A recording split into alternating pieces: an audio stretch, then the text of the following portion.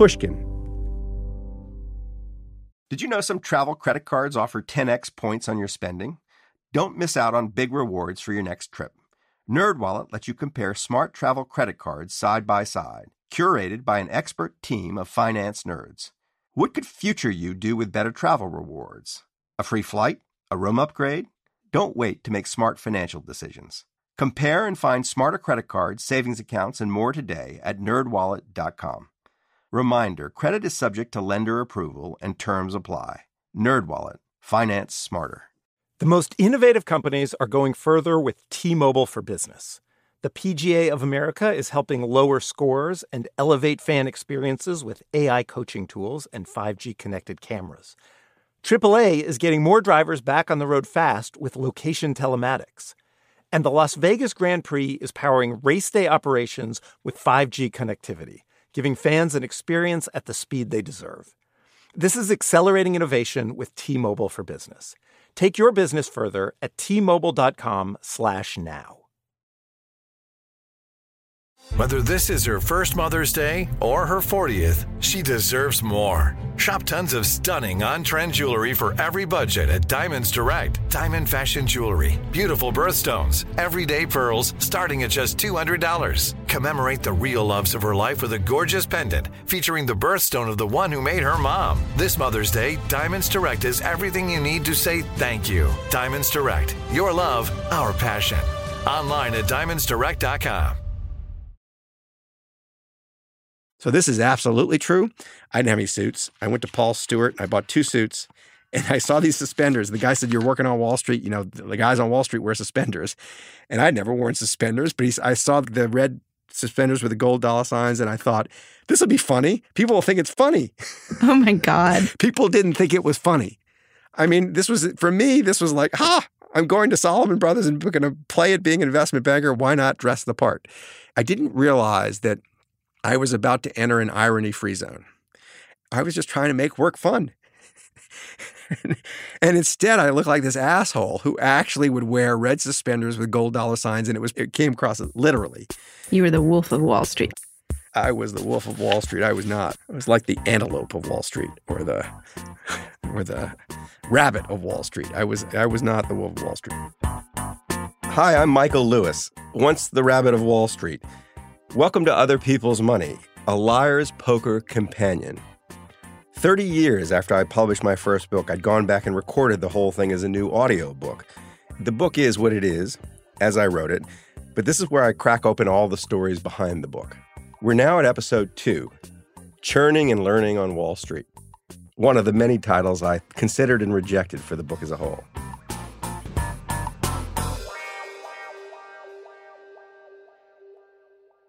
I had absolutely no idea what I was doing on Wall Street. And when I got to Solomon Brothers, there were people who were hostile to my ignorance, but there were people who helped me along and kind of taught me stuff, sometimes without even knowing they were doing it. And these people found their way into the book, often pseudonymously. So just recently, I went back to a couple of these people to see kind of what they remembered from that time. One of them was a bond salesman who was next to me at the desk where they plopped me down in London when I got out of the training program. In the book, I called him Dash Riprock, and here's how I described him. He was American and only 23, 2 years younger than I. Still, in the way of the world, he was light years ahead of me. Dash Riprock was a proven moneymaker. Dash often made remarks I didn't understand, such as buy 2-year notes and short old 10s, or short Solomon stock, or save a client, shoot a geek, and expect me to figure out why on my own. Often I hadn't a clue what he meant, but Dash, for all his pithiness, had a kind heart. And eventually, after he had sold 4 different money managers in 3 different countries on whatever new scheme he was promoting, he'd elaborate. In this way, I learned about trading, selling, and life. You called me up to Hampstead to your house and said, I want you to look at something one night. So I went up there, and that's when you showed me like a lot of I think it was handwritten. It was typed out. It was like 300 pages typed out, and I sat and read it. And then I looked at you, and I said, you're going to sell 7,000 copies to the 7,000 employees of Solomon Brothers, and then you're going to be unemployed and never get another job on Wall Street again. And you laughed and said, I've already sold the rights. It's coming out. Ladies and gentlemen, I'm now in a position to reveal, for the first time ever, the true identity of my first mentor at Solomon Brothers, Riprock. His real name is Scott Dorff. I said to you, I go, you have to change the names in this book because I'm making fun of the chairman. I'm making fun of you. I'm making fun of the firm. I'm hazing you mercilessly. It's, pledge training, all this. And I was like, you really have to change my name because I'm not ready to leave the business here at the age of whatever, 26 or whatever I was at the time. As I remember it, when I asked Scott what he wanted his pseudonym to be, he already knew. Now, Riprock turns out to be a character from the 1960s sitcom The Beverly Hillbillies. Well, he's awful cute, Wilbur. But he ain't no Riprock.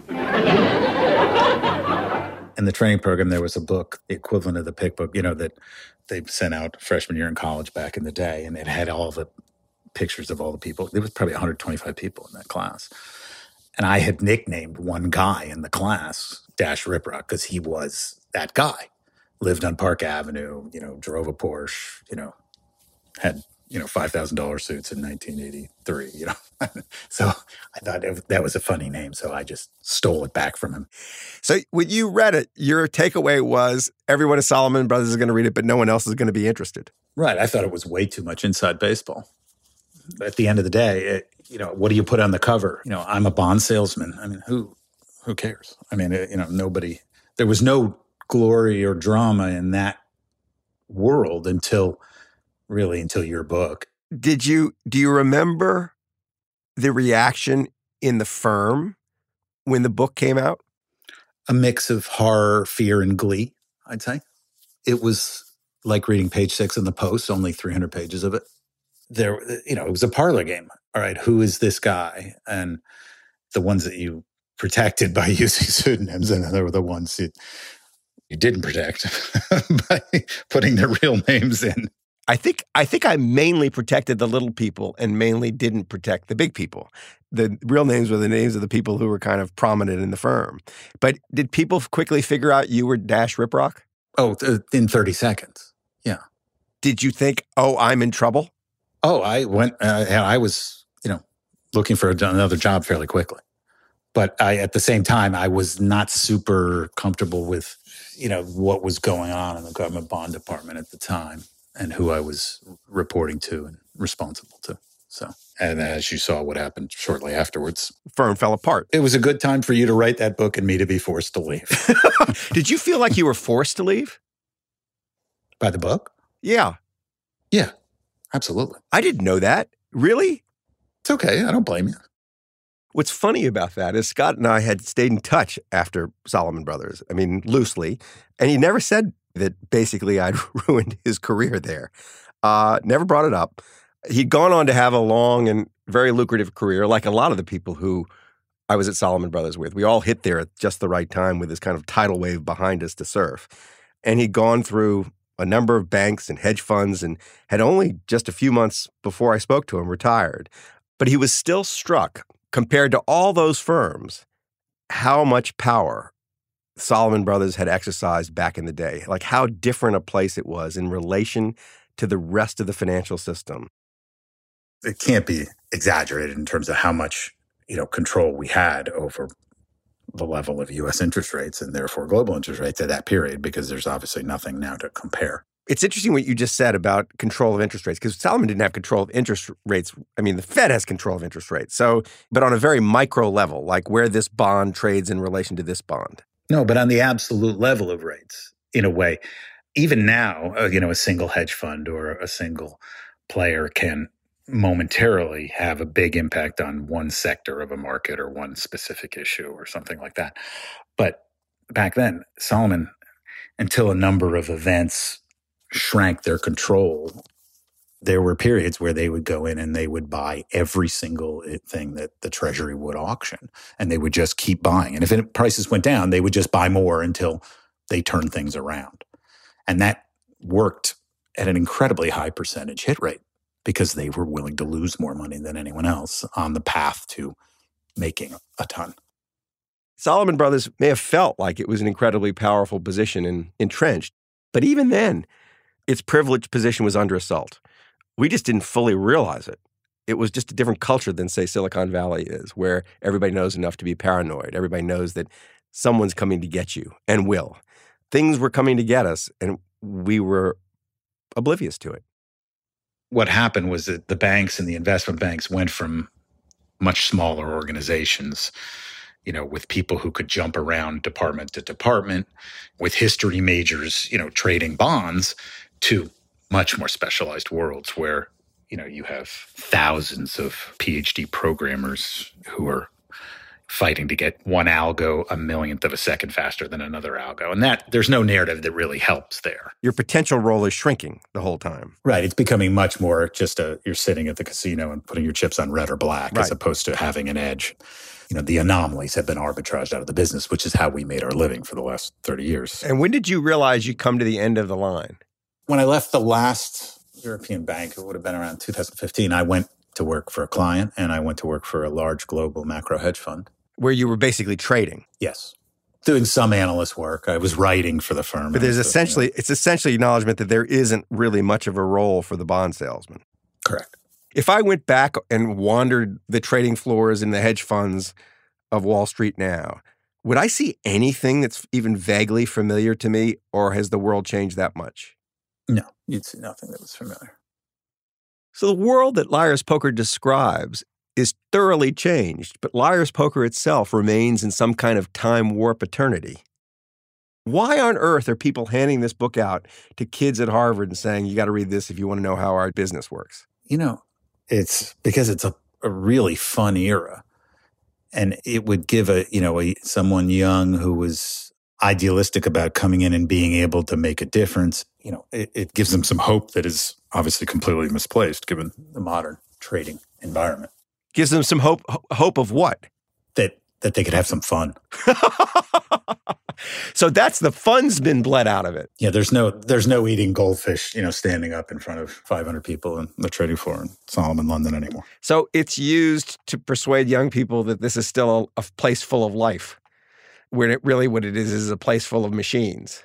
And silence. There's just no noise. That's the amazing thing about particularly hedge funds, even more than the banks. You're just basically tending the machines. No one actually talks on the phone anymore. That's the most obvious physical changes. People used to stand up on their desks and yell and get in arguments and occasional fistfights, and then they were on the phone, and there'd be 100 open phone lines, and it was just this huge cataclysm of noise and risk and fear and greed. It was a drama. There's no drama now. He's totally right. There was a drama. And the telephone was at the center of the drama. I mean, the mortgage traders would hurl the phones at people's heads. They were weapons in addition to instruments of communication. And when you walked onto the floor, you could hear, 1,000 voices at once shouting into phones, shouting at each other. But Scott, a.k.a. Dash, wasn't like that. You can hear from his voice that he's not a shouter. He's a low talker. And he would mumble into his phone. In the book, it was his phone technique that I used to introduce him to the reader. I could tell when Dash was about to sell a few $100 million of government bonds because his torso would jackknife in his chair so that his chest was almost in his lap and his head went into the sound booth. Just before consummating the trade, he'd plug his empty ear with a finger on his free hand and speak rapidly in a low voice. One of his customers nicknamed him the Whispering Dash. Then suddenly, he'd pop up, hit the silencer button on his receiver, and shout into the hoot. Hey, New York, you're done on October 92 to September 93s. 100 by 110. Oh, yeah. 100 million by 110 million. When he emerged from the tucked position without having sold bonds, I knew he'd been talking to his mother. It wasn't cool to talk to your mother on the trading floor. I love describing your phone technique.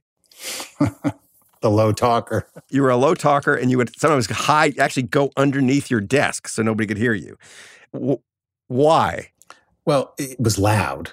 Yeah. Really loud. And the fact is, if you're in the middle, if you're orchestrating a transaction of, $1 billion worth of bonds that are moving really rapidly in price, and the money to be made or lost is really large sums, you really don't want a trader's shouting, yelling, hectoring, abuse. You don't want that leaking through into the phone because the trader will be screaming, I hate that customer, hang up the phone. I'm never doing another trade. And you're under the thing. You don't want him to hear that as you complete a transaction and hope he'll come back 10 minutes later for another one. So that's why you did it. It was editing. I thought you were afraid of people hearing what you were saying. Oh, no. No, not at all. You were afraid of the person on the other end of the line hearing what everybody around you was saying. Right. You can't let the truth leak through. You can't let the truth leak through. It's a great line. Very Dash Riprock. I want to thank Scott Dorff for revealing himself to the audience and for talking to me. Coming up after the break, we have one more pseudonymous character from Liar's Poker, whose identity we're going to reveal. Maybe the most famous character in Liar's Poker, the human piranha.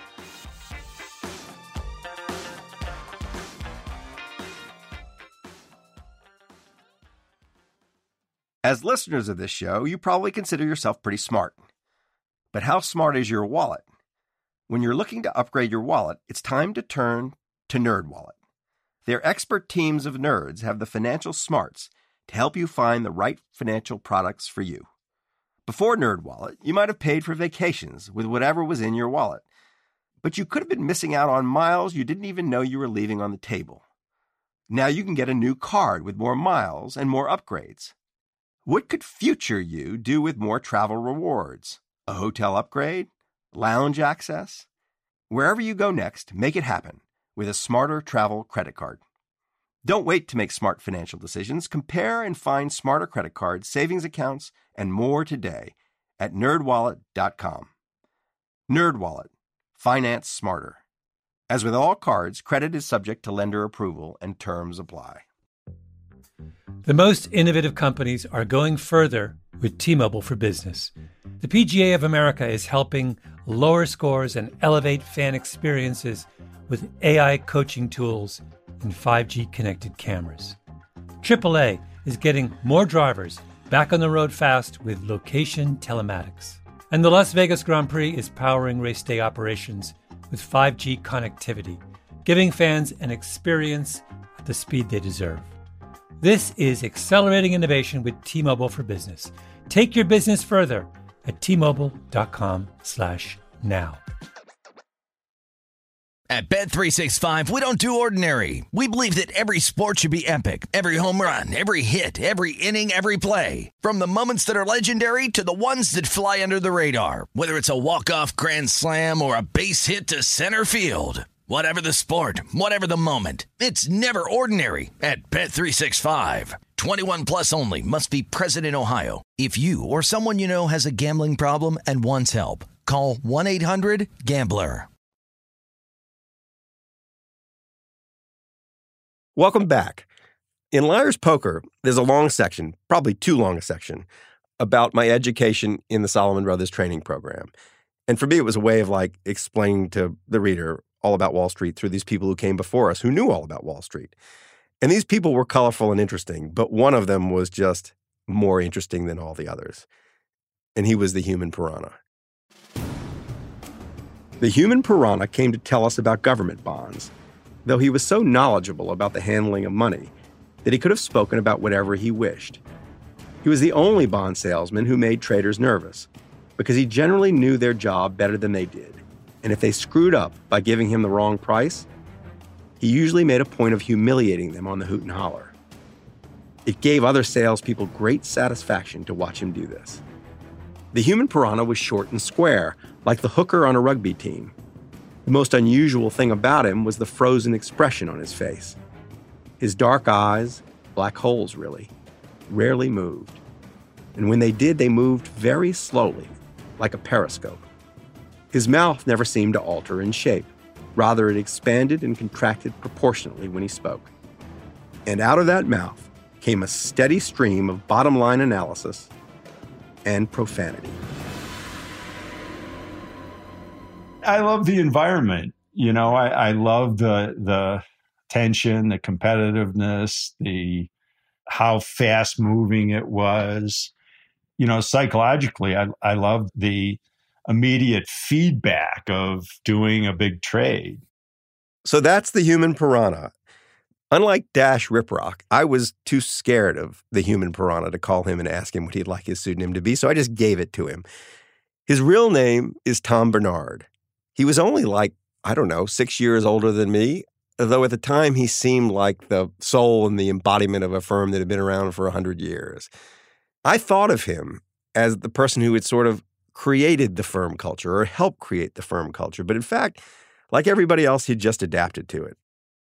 The thing that really struck me about the culture that's very different and something that, I've had to unlearn the behavior over the years was the gallows humor. When anything really bad would happen, there was always a race to who had the gallows jokes the quickest. Yep. I encountered that day one at Salomon Brothers, and that lasted through, the Liar's Poker years. When you say, when something bad happened in the world. Well, if a celebrity would die, you would call around and the guy who had the sickest jokes the fastest, would get all the high fives. I remember coming out to Snowmass to ski, and I had been on the phone with the office all morning, and so I'd gotten all the latest jokes on celebrity death. And so I'm on a ski lift with these Midwestern ladies, and I start rattling off the jokes. And they looked at me like, what rock did this guy just crawl out from under? They couldn't wait to get off the ski lift with me. So it was kind of an aha moment. I realized that stuff really doesn't travel outside of Wall Street. Where do you think it comes from? What's its purpose? That's a great question. I guess the idea that you can, kind of break social boundaries, or I'll tell you one story. It actually happened. The culture was the same, but this happened in the early 90s when I was at Kidder Peabody. I sit right on the trading desk, and I'm always listening to all the conversations. And it appears that this guy is scolding a clerk, which, we yelled at our clients and we yelled at our competitors and we yelled at each other, but you didn't yell at a clerk. Kind of my ears perked up. And the last thing the guy says is, okay, well, I guess you got one less guy on the assembly line, so it's going to take you a little longer. Just get him here by Thursday. And he hangs up, and I turn around and say, Mike, what are you doing? What is that about? And Jeffrey Dahmer had been arrested that weekend for cannibalism. And my salesman was on the phone with the Ambrosia Chocolate Factory in Milwaukee ordering crates of candy. They were going to call them Dahmer bars. They were crunchy, and send them all to all their customers. And, you had to guess what you were crunching on. So I'm the adult in the room. I was the head of the group, so I was supposed to be the adult in the room. But I realized there would be a mutiny if I shut this down. So I negotiated that they couldn't send any Dahmer bars to the Wisconsin accounts because if somebody had a cousin or whatnot that got eaten by Jeff, it wouldn't be as funny. No, but it wouldn't be as funny. So when the bars arrived on Thursday, everybody dropped their phones and jumped on them to send them to clients and go with this gallows joke. So that's the kind of thing that would not happen anymore. Yeah, that wouldn't happen anymore. There's so much that happened that wouldn't happen anymore. And yet, I'm not totally sure that deep down, underneath the surface of the behavior, the spirit of the place has changed at all. Back then, you just saw the spirit of the place on the surface. And anyway, this is the human piranha, Tom Bernard, who had one really big effect on me. He was the one who sort of let me know I'd really made it at Salomon Brothers. And he did it in a particular way that people still talk to me about. This is how I described it in the book. The most important call of all came. It was from the human piranha. I heard you sold a few bonds, he said. I tried to sound calm about the whole thing. He didn't. He shouted into the phone, "That is fucking awesome. I mean fucking awesome. I fucking mean fucking awesome. You are one big swinging dick and don't let anybody tell you different." It brought tears to my eyes to hear it, to be called a big swinging dick by the man who, years ago, had given birth to the distinction and, in my mind, had the greatest right to confer it upon me.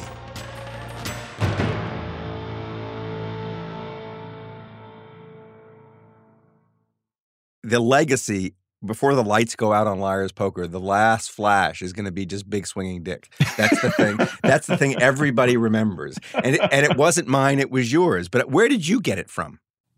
You know, it was something that was said on the trading desk. I never heard it until I got to Salomon Brothers. And I think the young people kind of bastardized the meaning, because when I would hear Goodfriend or Strauss or, Craig Coates, the senior guys use it, they would use it in the context of, if there was an opportunity to take a ton of risk, they would say, well, if we don't buy them, some other swinging dick will come in. And it meant that, you were on the edge of being overly aggressive, and some big swinging dick will come in and take down a block of, $500 million overpriced bonds from GMAC. But then as the 80s went on, the definition became just as it was in Liar's Poker. So it went from being a term of maybe slight opprobrium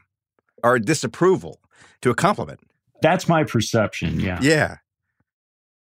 What's funny about that is something similar happened with the book itself. Not just inside Salomon Brothers, but I think inside the mind of John Goodfriend, the CEO. In the beginning, he did not regard it as a compliment. And Tom Bernard remembers that beginning. This Monday morning, John Goodfriend begins the meeting by describing your book. He says that one of our employees in London, Michael Lewis, has written this book, Liar's Poker. And he gives his view, which was not very positive, but he said that he thought we all should read it, but he didn't want us to buy it because he didn't want you to get the royalties.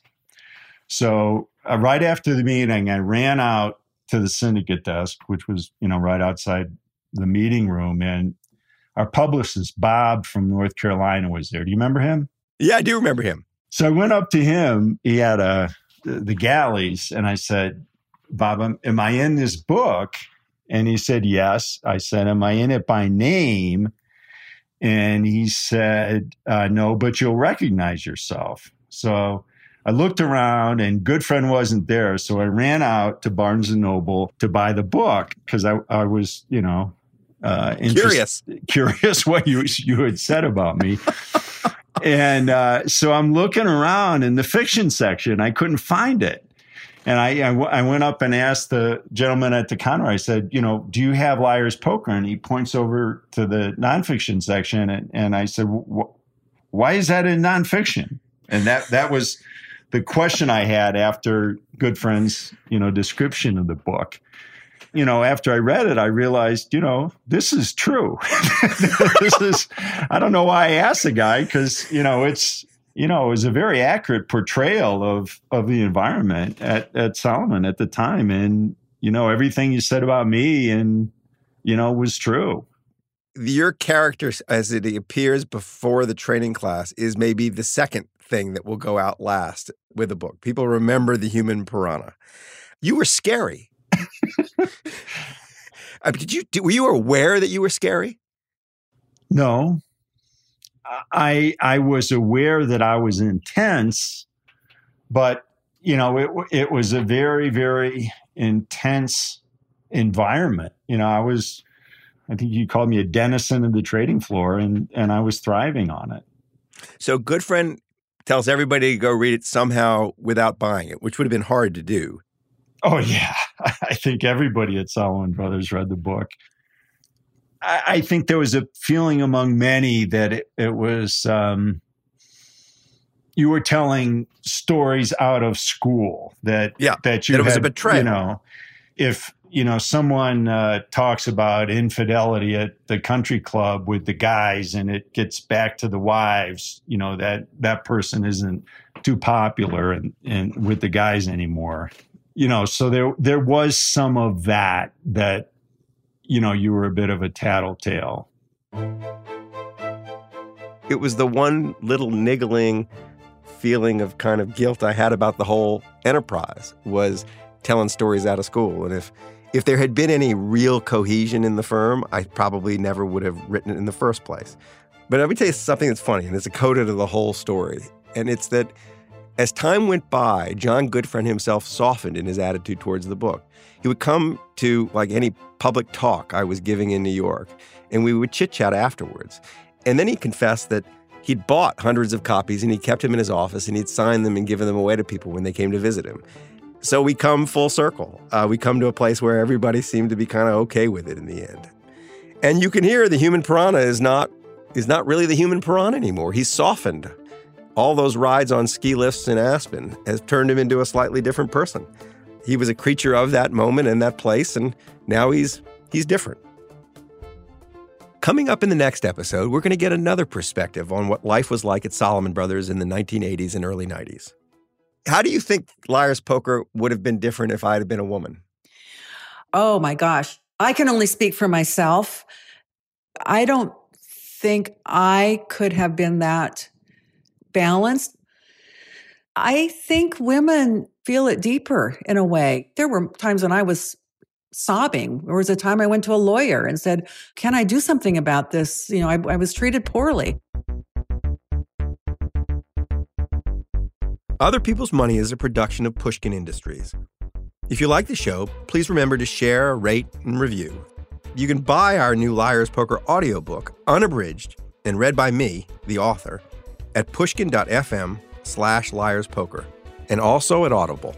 To find more Pushkin podcasts, listen on the iHeartRadio app, Apple Podcasts, or wherever you listen to podcasts.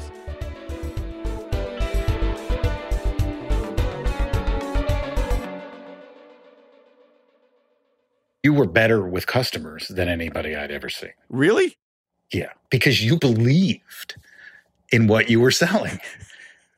And that's where that naivete thing comes in.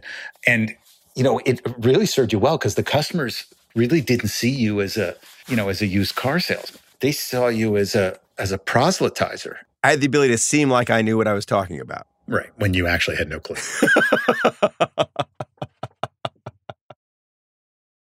Did you know some travel credit cards offer 10x points on your spending?